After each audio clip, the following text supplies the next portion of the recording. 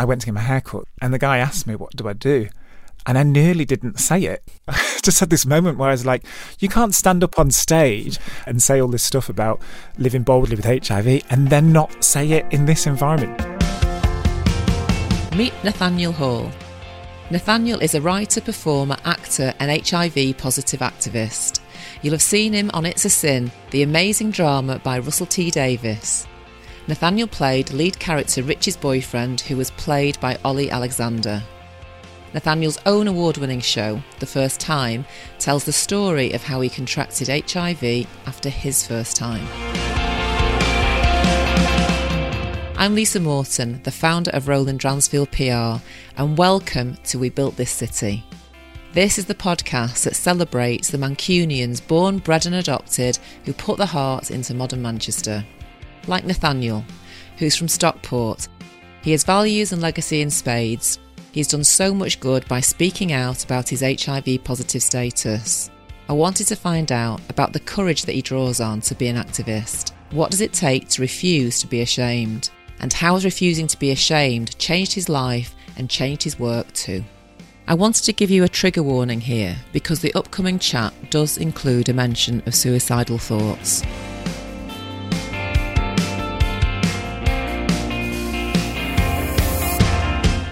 Nathaniel, thank you for joining me on We Built This City. Oh, thank you so much for having me. So you're a proud Mancunian born in Stockport and you're a proud activist and you're committed to raising awareness about living with HIV. And I've got to say that I've had so many people ask me to get you on this show and to talk about your work and your legacy and your purpose. And I got so fed up about people asking me and not getting to you that it was serendipity because I was at the Vogue Ball at Home Ground in July, which was incredible. You were one of the judges. And I was with Carl Austin Byrne, who's I know is a friend of yours. And he said, I'll get him for you. So, and here you are a couple of weeks later. So thanks for joining me. My reputation precedes me. Totally, absolutely. Well, it does. And obviously, you know, a lot of people are talking about you now, certainly in Manchester after It's a Sin, which we'll come to. So first of all, can we talk about young Nathaniel and what was it like growing up as a young boy in Stockport? Yeah, I mean, I always say I'm a proud Mancunian, but really I'm a Stopfordian, aren't I? Yes. But adopted Mancunian. Yeah. You know, I had a really lovely childhood growing up in Stockport. I'm from Gatley, which is a nice leafy suburb. I'm from a lovely, loving family. I've got 2 older brothers and a younger sister. I come from a huge family. I'm one of 17 cousins, so we're a big family. So my prevailing memories of childhood, you know, were, I mean, it probably wasn't like this all the time, but like, you know, endless summer sports days at primary school and family holidays camping in France and big family barbecues. So yeah, so my early life in Stockport was really lovely. And then I went on to secondary school. I was actually head boy at my secondary school. I saw that, yeah. High achievers from a young age. Well, actually, my brother was head boy as well. And there was this bit, he's just a couple of years older than me. And there was always this bit of rivalry and he did really well in his GCSEs as well. And then it was like, it was this kind of friendly one-upmanship. So yeah, we were both head boy actually at our school. Wow, what a legacy there. I was a naughty head girl. They actually made me head girl when I was 16 because they didn't fancy the look of anyone in the sixth form. Early on, they regretted the decision, I think. I think my public face of being head boy was probably acceptable, but what was going on behind closed doors, maybe not. So let's talk about that. I mean, obviously, you came out to your parents when you were 16. So having such a loving, supportive family, did that make a big difference to you at the time? It did, but one of the things I try and get people to remember is that we're going back to 2003 here, and it doesn't sound that long ago, but in terms of a sort of acceptance and equal rights for gay people, it might as well have been a different era. You know, I grew up through the era of Section 28, so that was repealed in 2003, which is the year I left school, and that meant schools couldn't talk openly about homosexuality. Being called gay or being bullied for being gay or perceived to being gay in my school was not picked up on in the same way that you would, like if someone was throwing racist comments, for instance, it was just sort of swept under the carpet. And then you think, well, I grew up in an era where there was no equal marriage, no civil partnerships, adoption rights were much, much harder for people who were not married. The age of consent was only lowered a few years before I came out. And there was no real long-term positive representation of gay people on telly, and often gay people in the media or in the press were vilified quite a lot, and we've just come out of the HIV and AIDS crisis, which was obviously weaponised against the gay community. So despite the fact that I came from a really loving and supportive family, I knew they'd be loving and supportive of me being gay, although I was terrified about coming out. You had all that social context. Living in the closet at that age was terrifying. And so, I mean, my mum told me I was gay, which made it easier. She sat me down and, she suspected. And we had a conversation about that. In my later life, I've now realised and looked back with compassion at how actually challenging it was growing up gay around that time. Yeah, and a very different experience, would you say, for young people growing up now? I would hope so, yeah. I don't think it's perfect by any all. means, by any stretch of the imagination. Everyone's situation is different. I was lucky enough to grow up near a big metropolitan city, Manchester, even back then, it has one of the largest LGBTQ populations in Europe. It's a very LGBTQ friendly city. I had that right on my doorstep, so I was very lucky. If you're growing up in a small town or a small village, still, I think it can be really, really difficult to know that it's okay to be who you are. I came out at 16 and with a bit of a flourish, but also sort of there was a bit of pushing back, I guess, against my kind of, what I say, my middle class straight A upbringing around that time as well. So almost the juxtaposition, as you say, of being a kind of white middle class head boy. Yeah. Yeah, I always joke with people, I wasn't out when I was head boy, but I was living up to my reputation with the deputy head boy, if you get my gist. Okay, right. In secret, in my mum and dad's attic. He'd come round to watch Big Brother, but we didn't do much watching, let's just put it that way. And it's interesting you say about Manchester. So obviously, there's a fantastic community here. Did you feel that was support, if even at 16, 17, did you become part of that family quite quickly? Yes, I mean, so I knew I was gay, but it was just almost impossible to start a relationship with someone my age. I joke about that, those liaisons with the deputy head boy, but he didn't come out for years. There was so much shame around it. There was so much secrecy around it. And so when I was 16, I met someone who was older than me, considerably older, in their mid-20s, who was everything that I knew I wanted to be. They were this in Stockport as well, this exotic gay creature, tanned, bleached tips in their hair, fashionably dressed, and looked a little bit like Will Young, who was obviously really big at the time, so won Pop Idol the year before. So that was really, meeting him was my initiation into this into gay culture, I guess, or coming down to Canal Street and kind of really exploring and realising this whole world was here for people like me. What a world. We used to be there every Friday night. We never went anywhere else at all. It was an amazing place to be, and felt very much part of a family there. And then you have this momentous diagnosis, aged only 17. Can you describe to me what happened and how that felt at the time? It was the day of my prom, so a big day in kind of your life at that age. And I'd wanted to go to the prom, secretly, desperately wanted to go with the deputy head boy, make a statement, but I don't think Cheadle in 2003 was ready for that. So, the next best thing of this knowing that this inner gayness in me wanted to burst out, I had to make a statement when I arrived. So I hired a cream tuxedo. Everyone else went in black, so always different. I've always dressed slightly flamboyantly.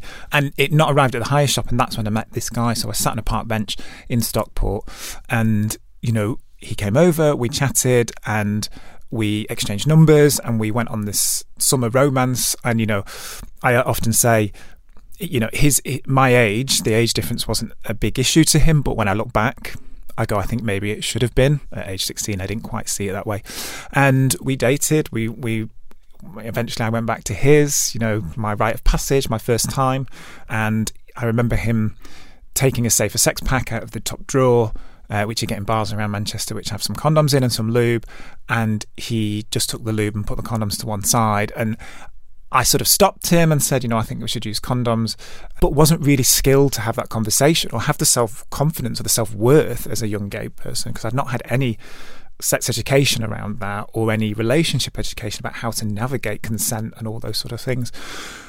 And so I just trusted him because he said he'd been tested, clean bill of health. And then it was in the same summer, later that summer, I was on holiday with my parents in Menorca, and I got really, really sick, violently sick. We're talking both ends sick, lost over a stone. we didn't know it at the time, but that was my seroconversion. That was when my body was recognising that there was HIV there and was fighting back. And then it was November that year, so it was it late October? So it was 2 weeks before my 17th birthday. So I was still 16 when I got the diagnosis that I was HIV positive. And were you on your own when you got that diagnosis? Yeah, I took myself to the clinic in secret. At that time, it was the GUM clinic at Outpatient Spee at Stepping Hill Hospital. If anyone knows it, it's not the most welcoming of buildings. As a 16-year-old, I'd just started college. I was taking myself up there for appointments, and they had recognised potentially that I put myself at risk of HIV and that potentially I had it. I wish, the symptoms I was describing would suggest so, but I refused the test because it was at the time it was an opt-in test, so they'd offer you a range of a full sexual health screen and then ask you, do you want a HIV test, which added all this extra weight around HIV, and I knew what HIV was and I kept refusing, and eventually they said they sort of convinced me that I need to have the test, and I did.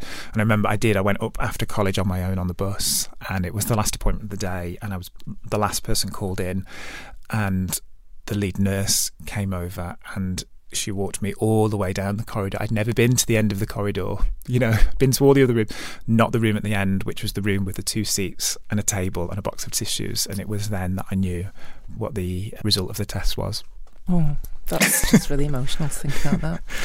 You think about your son being there on his own as well at that age. So when you were walking back down that corridor, had you decided that you were going to keep it a secret? At that point, I was on my way home. I remember sitting on the bus and thinking I had 2 options. The one was to go in and sort of walk into the kitchen, go up to my mum, to my parents, and say, I've messed up. Like, this thing has happened. I need your help. I'm a child. I need you to be my parent. But, me and my mum had a conversation when I came out at 16. They knew about this guy. They'd sort of said, they're not the sort of parents that would tell me to call it off, but they said that they weren't happy with it and that they advised that I did. And I did call it off, early on in the summer. We did have one lesson about being gay at school, and it was a wildly out-of-date film about a gay man who was dying from HIV and was dying from AIDS, and it was I remember sitting in that classroom watching that at the front, knowing that I was this thing, with all these eyes of people, my classmates birding into the back of my neck, because they all knew that I was this thing, that I was different, and sort of going, oh, well, that's my fate if I'm this thing. So then when it happened after my first time, which is just so unlucky, all the shame that I was unpicking about being gay was compounded by the shame and the stigma of HIV. And so I just completely shut down, and I went up to my bedroom, closed the door, and that night I actually lined up some paracetamol. I mean, I don't think I was ever going to do it. I just watched too many episodes of Grange Hill, I feel like, I was ever the drama queen. But at the time, that's what it was big. It was very, very present, and I just boxed it up. Just went, that's something that's happened. You're an adult now. Get on with it, and that's what I did.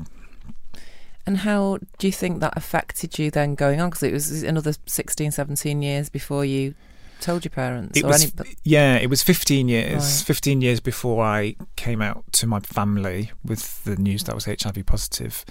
On the surface, it continued. I went to university. I got good grades. I would travel the world. I'd always wanted to do that. I was very fortunate and lucky to come from a family where that was a possibility for me. And I, grabbed the bull by the horns and did that. I went into relationships. I did silly things, streaks across campus naked. I did all the stuff that you would expect, but all the while there was this secret and there was this thing that was weighing me down, and over time it got more and more heavy within me. And what it started to do, and I'd not realised, is that it was starting to affect my mental health in ways that I wasn't noticing, and I was becoming plagued with anxiety. That was exacerbated by some of the medication that was on, unfortunately. I started to become very paranoid. I would be paranoid that people didn't like me anymore. I would go to work and be physically sick because I thought I was going to get fired. And then I, throughout that time, allowed people to treat me in ways that I shouldn't have done. I should have had more self-respect. And that was partly to be with, the trauma of growing up gay in a straight world and unpicking all that, but partly because of this diagnosis as well. And, I now have a diagnosis of complex post-traumatic stress disorder, and I've realised how that's impacted my life. And then it got to 2017. I was in a really quite a toxic relationship. I was not addicted to, but definitely dependent on drugs and alcohol at that point in my life. My life was very chaotic, and I wasn't holding down my career in the way that I had hoped. And I caught myself still awake 2 days after a house party in the mirror, and I just went, I don't know who you are anymore. Really? And it was a real. I think I just cried and cried and cried and cried and cried because I just didn't see any way out of the mess that I'd got myself into. And that was the point where I went, something has to change, otherwise the other trajectory is very, very dark. Yeah. So that's just that moment of realisation. So you thought to save yourself, I suppose, in that moment. Yeah, I think so. And I think people, everyone has these moments in life, whatever triggers it, and we all face traumatic events in our lives and traumas. I think I'd always said to myself, oh, I've had mine. I had it at 16. I'm fine. I can get on with things. And not realising. I never thought of myself as someone who would have a mental breakdown. And I always thought a mental breakdown would be like a car crash. And it was, but it was in slow motion.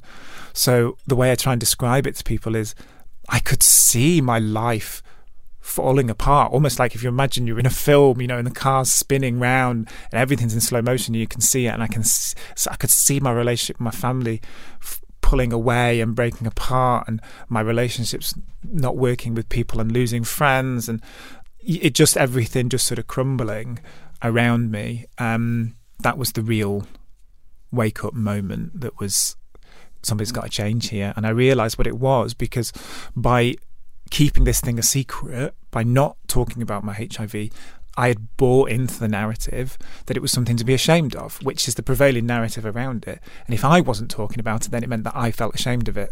And it was just a switch just turned in me. I went, well, what happens if you talk about it and go, I'm not ashamed of it? And it was as simple as that. I've had a couple of times like that in my life, kitchen floor moments when I thought I've been on this floor too long. Yeah. One was the floor, one was on the stairs, actually. And what you said then, I felt the same way. I could see all those things in my life unravelling. And when you see that, it's the point at which you go, no. And speaking your truth changes everything, doesn't it? Yeah, absolutely. I talk about speaking truth to power, or speaking authentically, living authentically. And it's a real sign of strength, not weakness, to be able to do that, and to also turn around and say, I'm going to need some help here. Every person needs a whole army around them of support, from family to friends to partners to even support from charities and other organisations, from your doctors and everything. Just having that strength to go, I'm struggling here and I need support is so important. And it's having those relationships around you, isn't it? We talk about relationships at Roland Dransfield, and as you say, you need an army of people. And if people think you're invincible, you're obviously acting that you were invincible and hiding all that need for support for so long. People can't help because they don't know how to help. They don't know that you need help. And it's so liberating, isn't it, when you show your vulnerability? Yeah, absolutely. You're totally right. I think when you say that you build an armour, and I look back at my younger self, and my younger self was still confident, and I still, on the surface, underneath, it's like a swan. It was like the legs were going 10 to the dozen on the surface, looking very graceful, and people obviously say, oh God, you look like you've got it so together. And actually I didn't. And now I allow myself some of the vulnerabilities and those other sides of me to show through and to shine through, and to acknowledge when I'm struggling. In the team, the theatre company that I run within my team, we're really open and honest. If I suffer from, like I said, from PTSD, sometimes that means I have days where I disassociate, or if I'm overstressed and stimulated, and now I just say that to them, and they understand. And they pick up the slack when I'm not feeling great, and vice versa. And it means that the team works in a much better way. So tell me about that. How did you get into acting? And then tell me about Dibby Theatre. I love the name.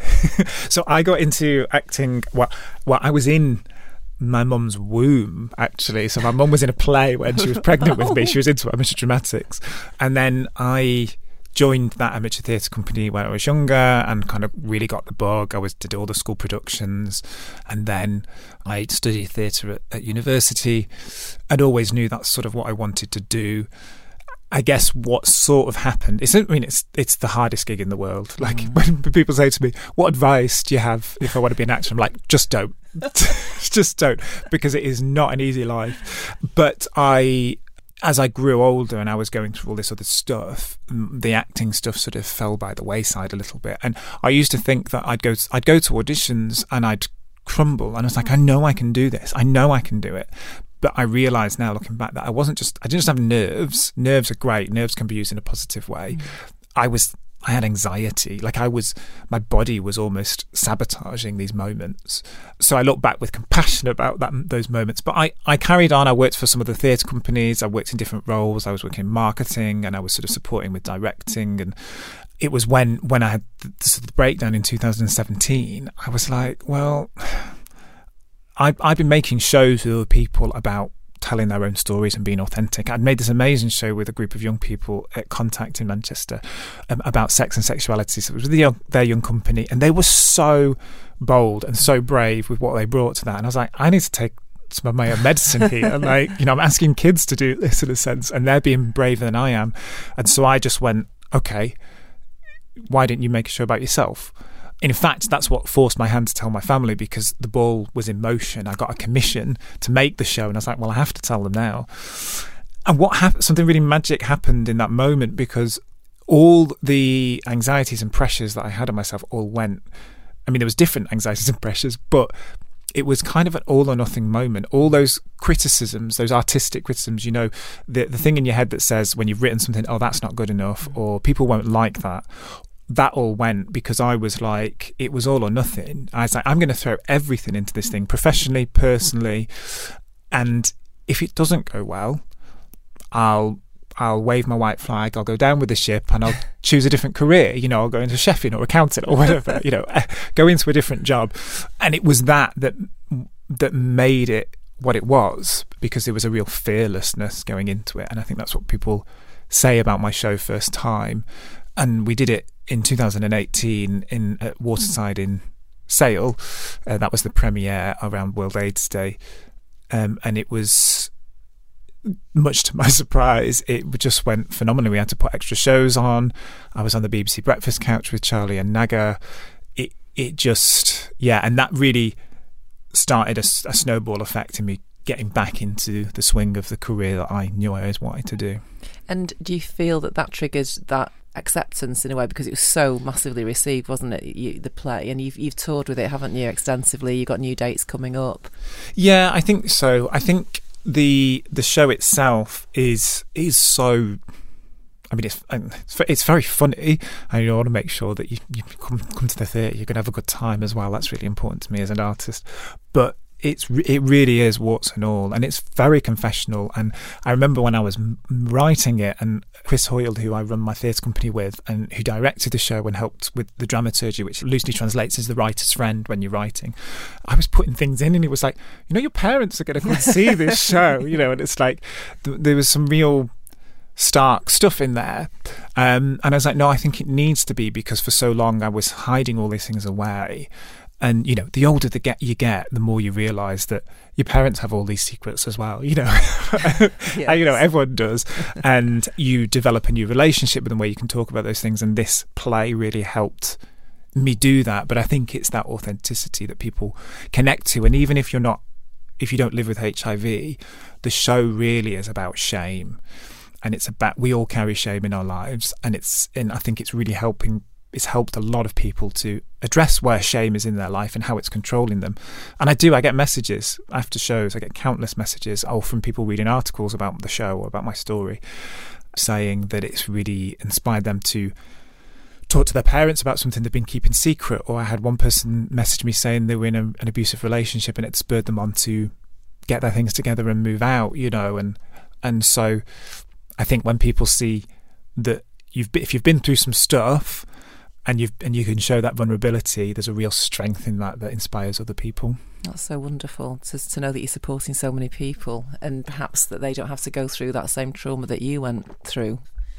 And just talking about your parents, you say that relationship's shifted. I mean, they've obviously been very supportive, and I think, did you write letters to them first of all to let them know about your diagnosis? I did, yeah. So, I mean, I've got, like I said before, I've got 3 siblings and 2 parents. So, like, you know, that would be 4 times going to tell this thing, and I was like, I just don't think I can do it emotionally, go through that. So I set myself the task of writing it all down in a letter, and that when I'd written it, I felt very calm, so I just posted it out to everyone. And then that meant as well that their initial reaction, which you sometimes, even if you love someone, you can't control your initial reaction, whether that's anger or hurt or upset or whatever. It meant I didn't need to witness that, which protected me and my mental well-being and my emotional well-being, because I didn't need to witness those reactions. Once they had that reaction and they could process it, then we could come together and talk. And we did. You know, my mum turned up on my doorstep 2 days later with a house plant. I was like, what have you got a house plant for? She's like, I was wandering around Tesco. I went to buy you something, and I bought this house plant, which is a slightly bizarre moment in my life. But yeah, they were, you know, really supportive. I wouldn't say that it was all of a sudden we were talking about HIV at the dinner table, but what the show then did, which was very difficult for them, my whole family, to sit through and watch, was kind of a bit of family therapy, because it allowed, you know, other things within the family to come to the surface, and it allowed us to talk more openly about stuff, because we're a really loving, close family, but we're not the sort of family that sits and talks, you know, about you know, our own problems or emotions that much. So it was nice to be able to have that. And my mum said actually after the first show that my dad had not held a hand for that long in ages. And then they came to see the show again when we took it to the Edinburgh Fringe. And they sat on the front row, and my mum started crying right at the start. And I was like, this is the funny bit. Like, don't cry at the funny bit. I was like, why? I was like, why are you putting yourself through it? And she was like, I don't know. I was like, you don't need to come again. Don't worry. I know you love and support what I'm doing. Oh, how did you find that when you're in the middle of that and your mum's sobbing on the front row? You just have to sort of like block it out. Yeah, they're not there. Yeah, they're just imagine they're not there. And so you're selling the scripts, are you, at the moment? The text? Yeah. So the play was on tour. We went to the Edinburgh Fringe in 2019. It did very well there. It won 2 awards. Amazing. Which was incredible. Yeah. And then we were on a UK tour before Miss Rona came on the scene and interrupted everyone's lives, which is rude. So what we try to do is keep the momentum going, because we knew the show was going to go back on tour when it could, and it's coming back in the autumn and then next spring as well. But we wanted to keep that momentum, so we got the play text published by Nick Hearn Books, which is available to buy on my website or on Nick Hearn Books' website. And then I set up an outreach engagement project called In Equal Parts, which was working with a whole range of different groups and organisations to sort of really tackle HIV stigma and shame, and really unpick that and there's some key public health messages around HIV that I'm now supporting lots of charities to get out.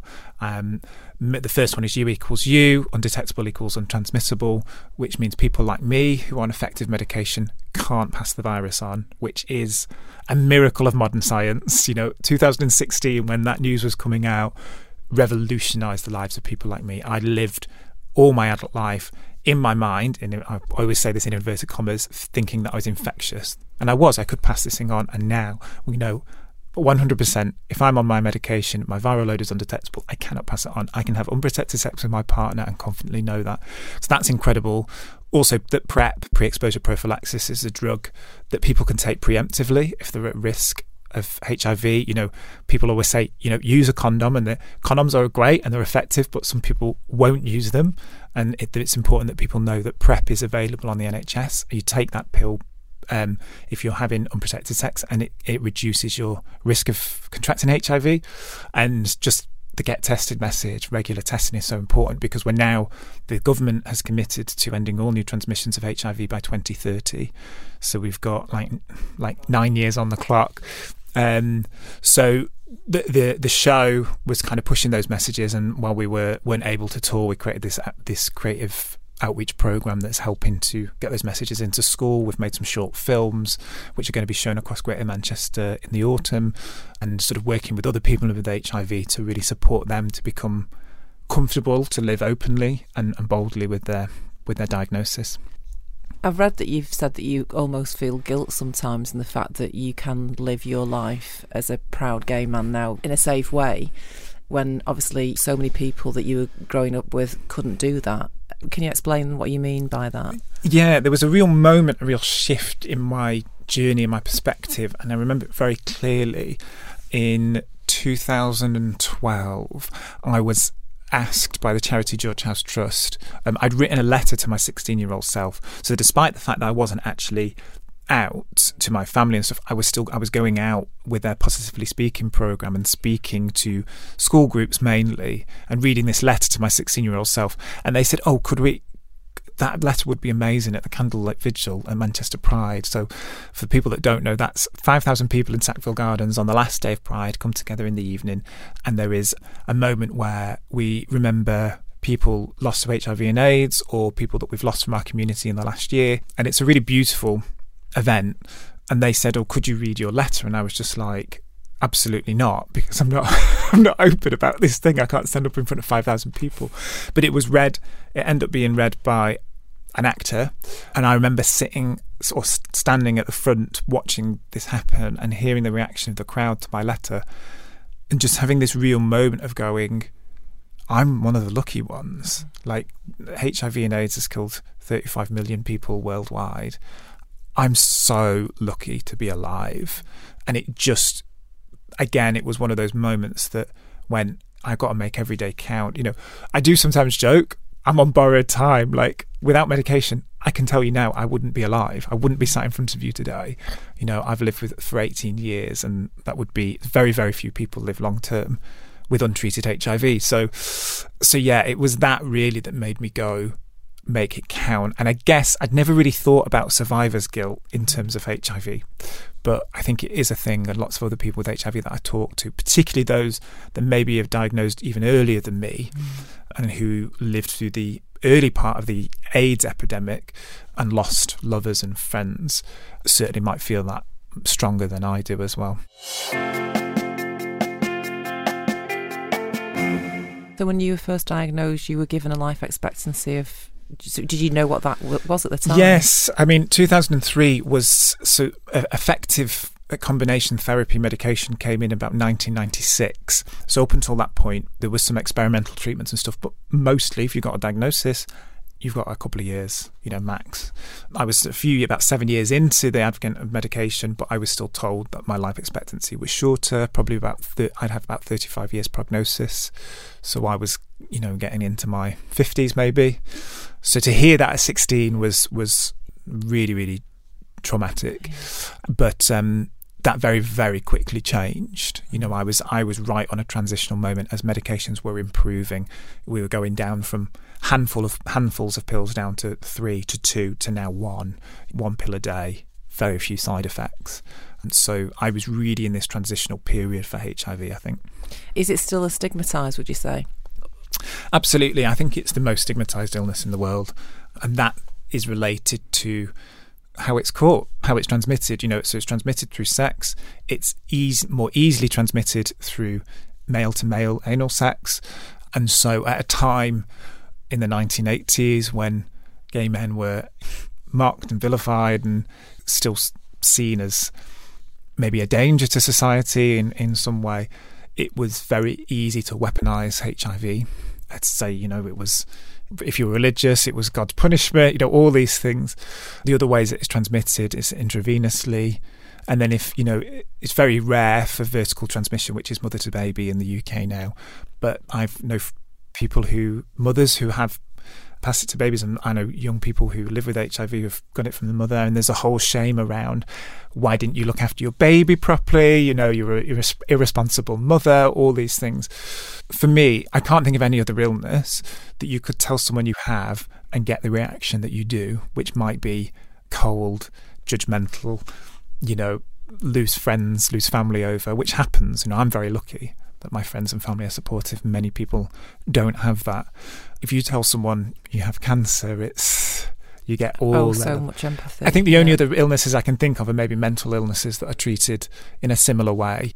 And like I said earlier, I realised that I was buying into that it was a shameful thing. And I was like, why can't I get in a taxi and tell my taxi driver I'm going to the hospital to have my bloods taken for my HIV? Why can't I sit and have my hair done and talk openly about it? And I remember actually after we'd done the first 4 shows, the premiere, I'd been through this media whirlwind. I'd been, BuzzFeed News, like BBC News, BBC Breakfast, on the breakfast couch with Charlie and Naga, just this complete whirlwind. And then I went to get my hair cut the week after, and I sat in the barber's chair in a kind of macho barbers, that environment. As a gay man, you always feel a little bit on edge and anxious. And the guy asked me, what do I do? And I nearly didn't say it.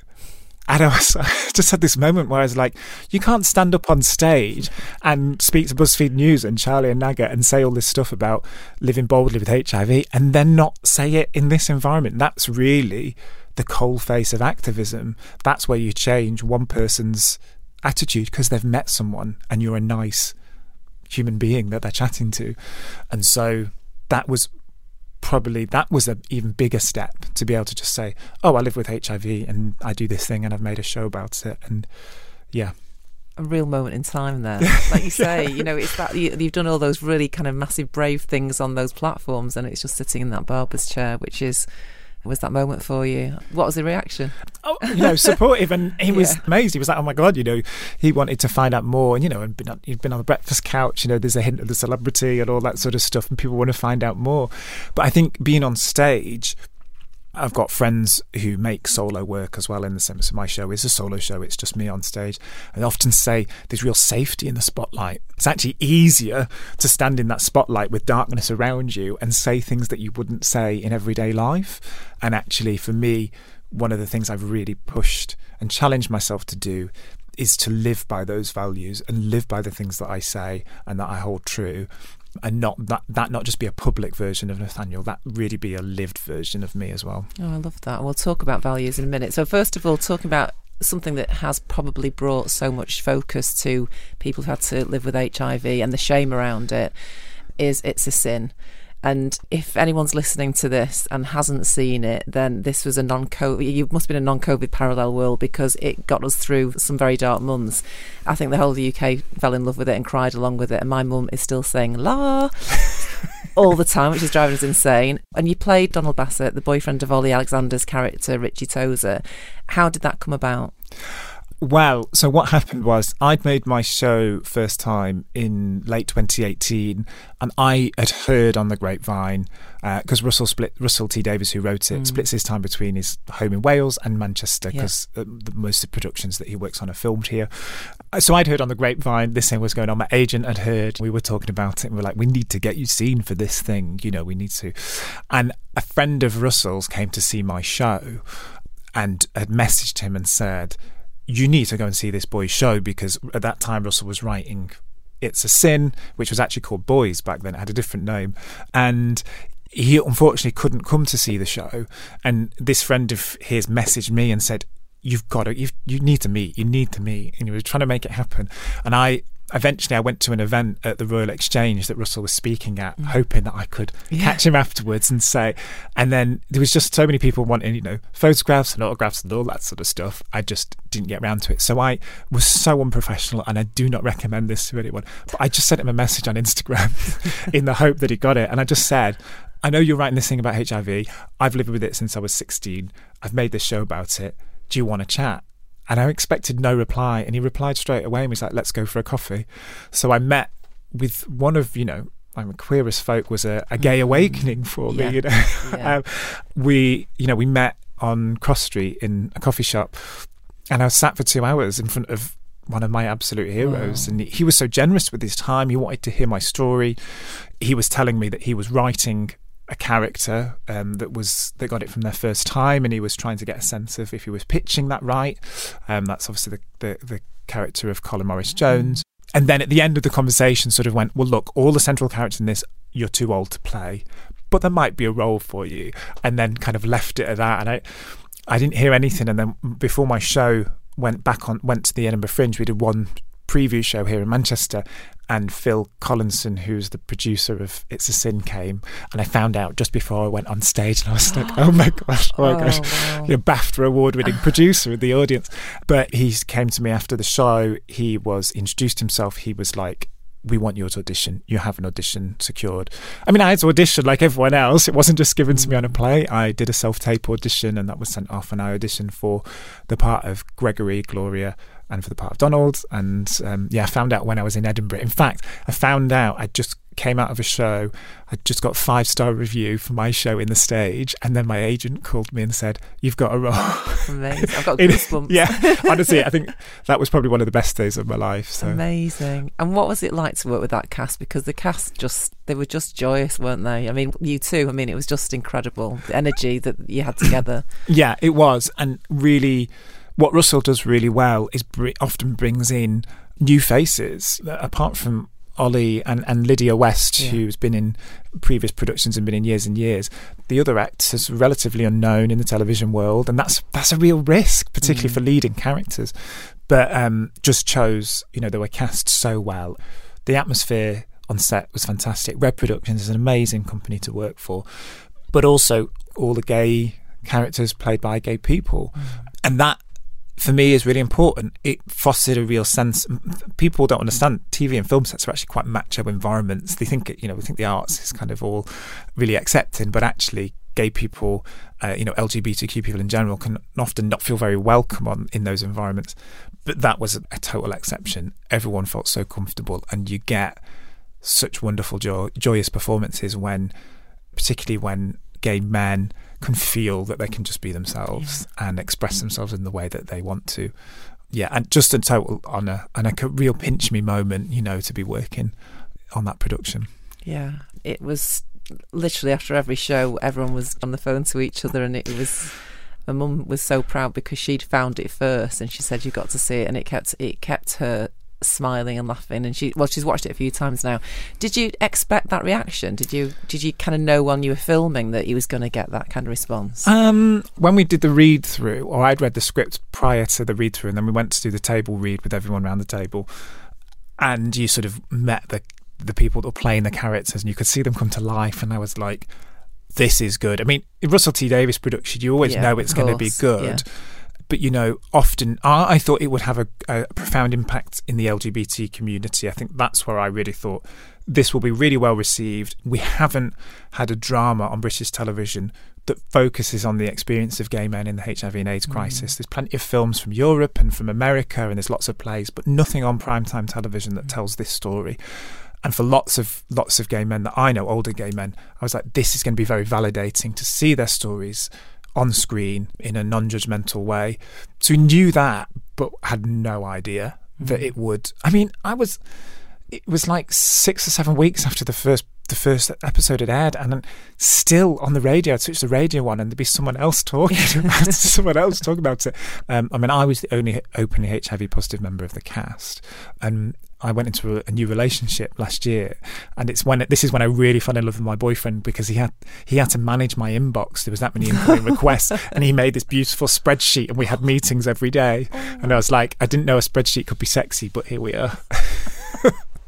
I want a boyfriend that can do spreadsheets. I can't do spreadsheets. Me neither. I'm hopeless with them. We all need someone like that in our lives.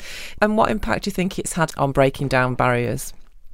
Actually, one of the things I was actually worried about with it was that it's a historical representation of HIV and AIDS. So we do see the tragedy of the early part of the epidemic with people dying really horrific deaths, and also their lives not being sort of respected and honoured in the way that they want, their families keeping that a secret, or not allowing their lovers to be part of the funeral, and those really, really awful, gut-wrenching stories.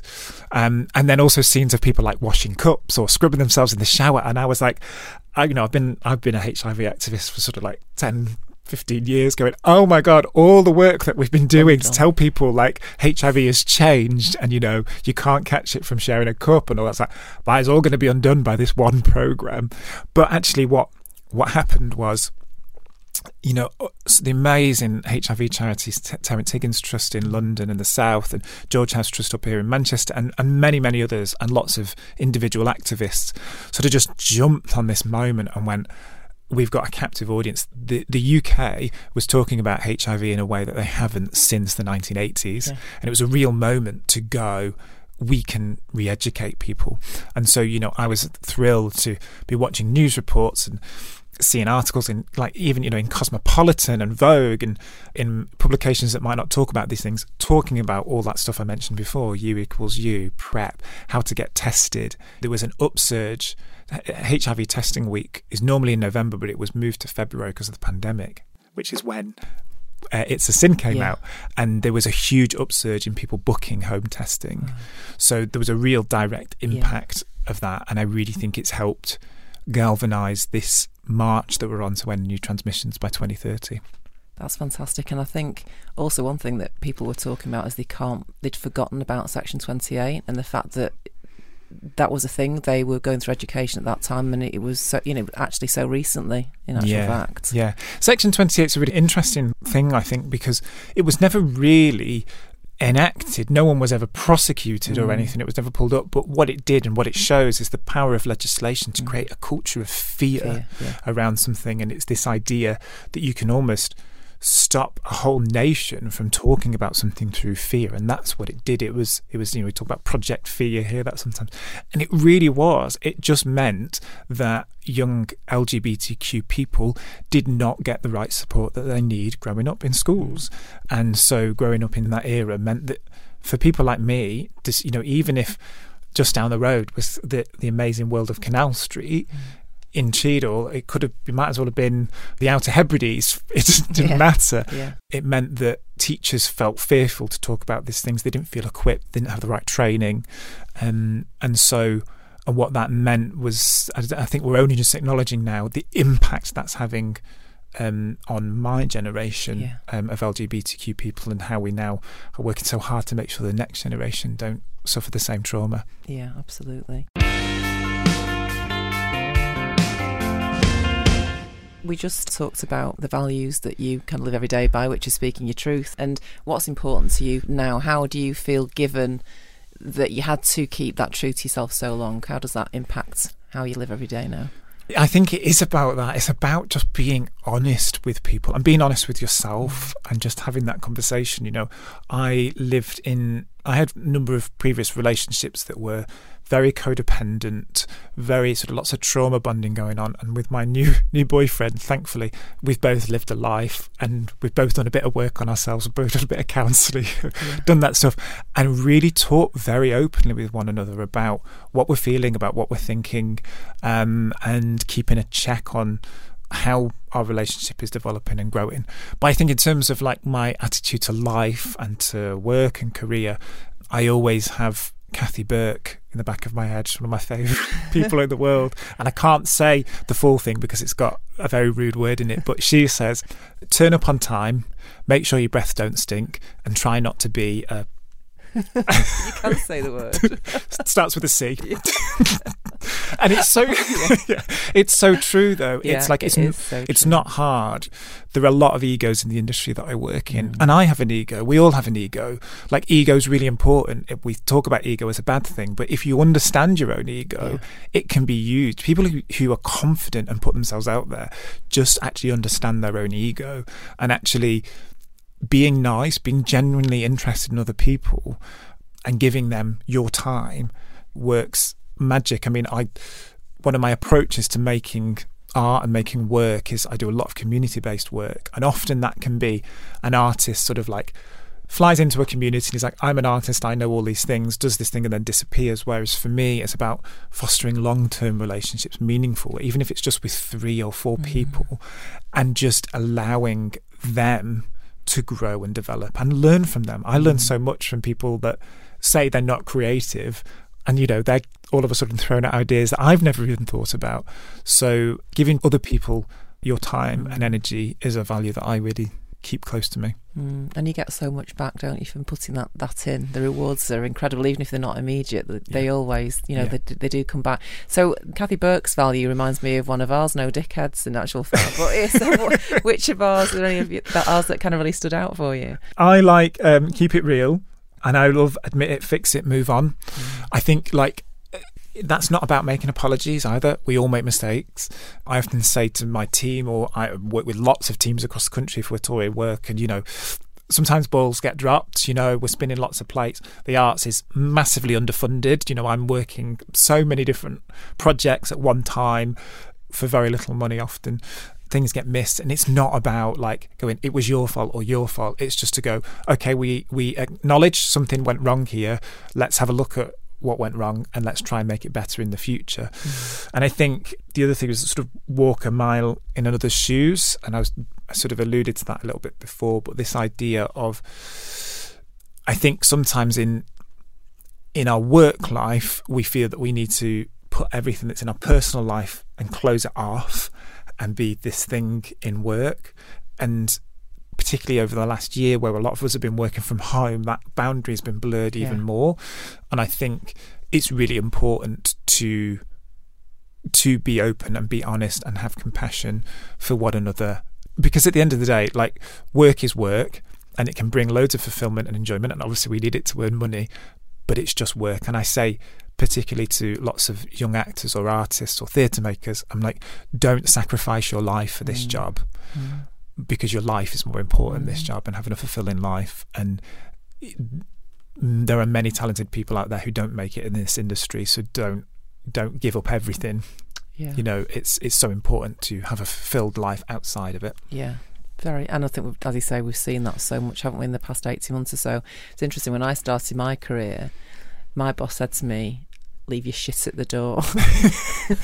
And so in the 90s, you know, you just would not. We're like, bring your whole self to work. We're here to support. We understand that you're going through those things, and bring the human in. Don't bring half yourself through the door. Bring yourself to work, and that's really important. Yeah, absolutely. I remember doing some training with a team I was working with a while ago, and it was mental health training, and one of the things that we sort of took away from it was like, sometimes you turn up to work and you're in a foul mood. That's all right, you're not a robot.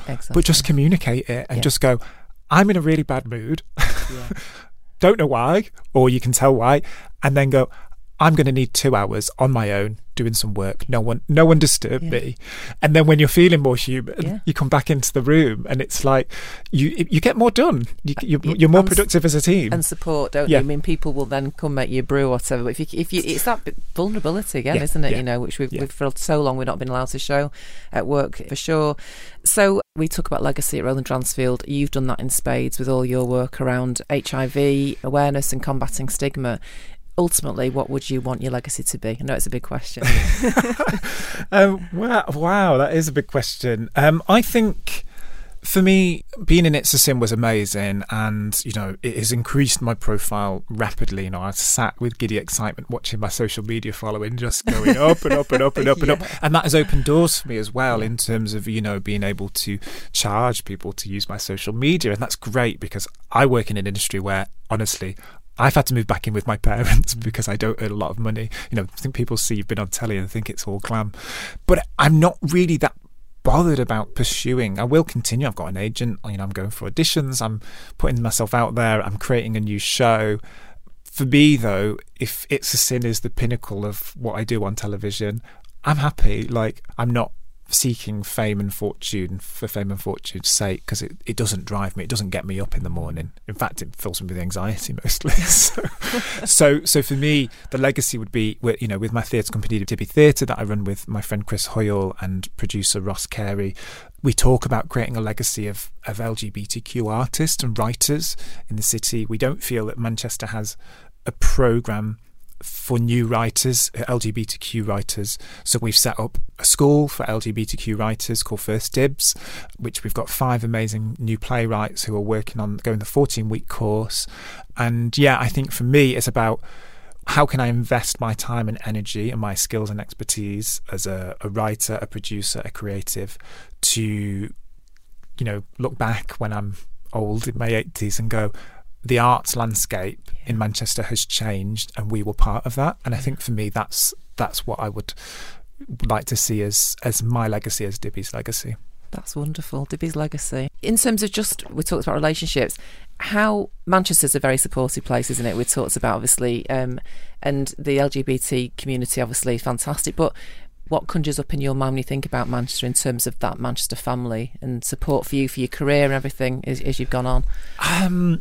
It's interesting because there's a thing within my career path that you do your degree or you go to a drama school, And then you move to London. You know, London has an incredible theatre scene. It's just off the scale. And Manchester has a great theatre scene, but it's no way near. You know, there's so many theatres in London, and there's just this expectation that you do that. And I never really wanted to. I never really took to London. It's a great place to visit as a tourist. It's a great place to go do some work. But I just say my favourite thing is getting back on that train. So many people say that. Because it's a pace of life that I can't handle. And what I love about Manchester is that it's a big, busy industrial city. It's not the prettiest of cities. It's dirty and grimy, and it's got its problems, as every city does. But you can escape quickly from Manchester. You're 20, 30 minutes and you're in the Peak District. You know, from where I live, it's even shorter. And for me, that's really important, to be able to get out and remember that there's more to life than what's in this city. But I think the city is a city of innovators. It really is. Like, we do the phrase, we do things differently here. You know, and we do things differently here. We do it in our own way, and our own way is different and messy. And yeah, I just always feel like I can walk the streets of Manchester and I feel this is home. I feel like the people are my people. And Manchester is a city that I feel comfortable walking around holding my boyfriend's hand, even away from Canal Street, and that's really important to me. Yeah. That's so true. And a lot of people, that word "our," everyone, you know, it's our Manchester, it's our city, isn't it? Yeah. And I think that sense of ownership and belonging is really important. I went to London for my first job. I got, after university, on the old milk ground that you used to do, and I got a job in an advertising agency. Went for the induction. It was in 1990, I think, and I was like, not a chance. I can't. They were all smoking Marlboro menthol. There were no flat vowels, and I can't do it. My mum was disgusted, and I came my first job in Salford Crescent, earning about a quarter of what I was offered in London. But, you know, hey, it's worked for me and lots of other people. Segue into our quick fire. Oh, so okay, and this is maybe a difficult one. Favourite space to perform in Manchester? Oh, favourite space to perform in Manchester has to be Contact. It's where I cut my teeth. I was in their young company, and my show first time is back there in the autumn for a week. So I can't wait. I'm on the main stage, and it's a beautiful theatre. On what dates? So that's on the 29th or the 30th of November to the 4th of December. Right, well, we'll be there for sure. Best thing to come out of Manchester? Best things to come out of Manchester, Vimto. Love a bit of hot Vimto when I was ill. Reminds me of my grandma, because she used to give me hot Vimto. We had that. My grandma gave us that too. What do you order at the Chippy? I'm a vegetarian, so it would be chips and gravy or chips and curry sauce. Absolutely. What about cheese and onion pie? I'm not a big fan of. Sometimes they're a bit soggy. Yeah. I like my pastry crisp. Definitely not crisp in the Chippy. The place that you feel most connected to in the city? Oh, that's a tough one. I think I feel really connected and safe when I'm dancing in some of the city's underground establishments, shall we say. So went out clubbing recently, Homo Electric, which is at Hidden, which is just on the edge of the city. It's an old warehouse, you know, it's not glam at all, but it's a place with lots of LGBTQ people, and just feel like you can be yourself 100% and let your hair down and have a good night. Amazing. And it's so good to be able to go and do that again, isn't it? It is, yeah. And a Manc in 3 words? Hard, soft, up for a laugh. That's more than 3. I love that. Hard on soft, that's so true. Yeah. I really understand that. How can we find you? How can anyone listening kind of find your work online? So if they want to find Dibby Theatre, that's dibbytheatre.org, or at Dibby Theatre on Twitter and Instagram. My website is nathanielJhall.co.uk, and I'm at Nathaniel J. Hall on Twitter and Instagram. Amazing, thank you. So just lastly, I mean, you've had to dig deep to find courage in your life, and you felt very alone in that time. What would you say to anybody listening to this who feels shame for whatever reason and who's unable to reach out for support? I think reminding yourself that it's so difficult when you feel isolated, but reminding yourself that you're not the first human to have lived. And the human experience, for the most part, is very similar for everyone. And so what you're feeling and going through, almost probably everyone that you know in your life has done or will do. So you'd be surprised that when you make that first connection to speak to someone or ask for help or reach out, that actually the response you get often is not the one that you're fearing. So I always say, if you can't say it out loud, write it down, pass it on to someone, send a message, just make that first step and get that ball rolling. And also commit as well. Commit. You are you. Commit to doing the work. Like we're all going to go through trauma in our lives. We all have a responsibility to not let that impact on other people in our lives. So do the work, invest in yourself. I've got friends who are like, I can't have counselling because it's too expensive. I'm like, I know how much you spend on a night out. So you can afford 50 quid a week for counselling. Invest in yourself. That's so true, isn't it? Sometimes people don't take that responsibility, and you're right, the work has to start with yourself first of all, doesn't it? Thank you. I think that's really important. And thanks so much for coming to share your story and your work and your love about Manchester and We Built This City. As I say, we've had a long list of requests for you. Thanks for helping us to create a legacy. I love the Dibby legacy. That's a fantastic thing to aim for. And thanks for sharing your story, because it helps us to really celebrate what Greater Mancunians are all about. So thanks, Nathaniel. My pleasure. Thanks for having me. Nathaniel Hall built this city by speaking truth to power, by not seeking fame and fortune for fame and fortune's sake, and by leaving a Dibby legacy. On the next episode of We Built This City, you'll hear from someone who needs no other introduction. It's Rowetta. He couldn't take his eyes off me.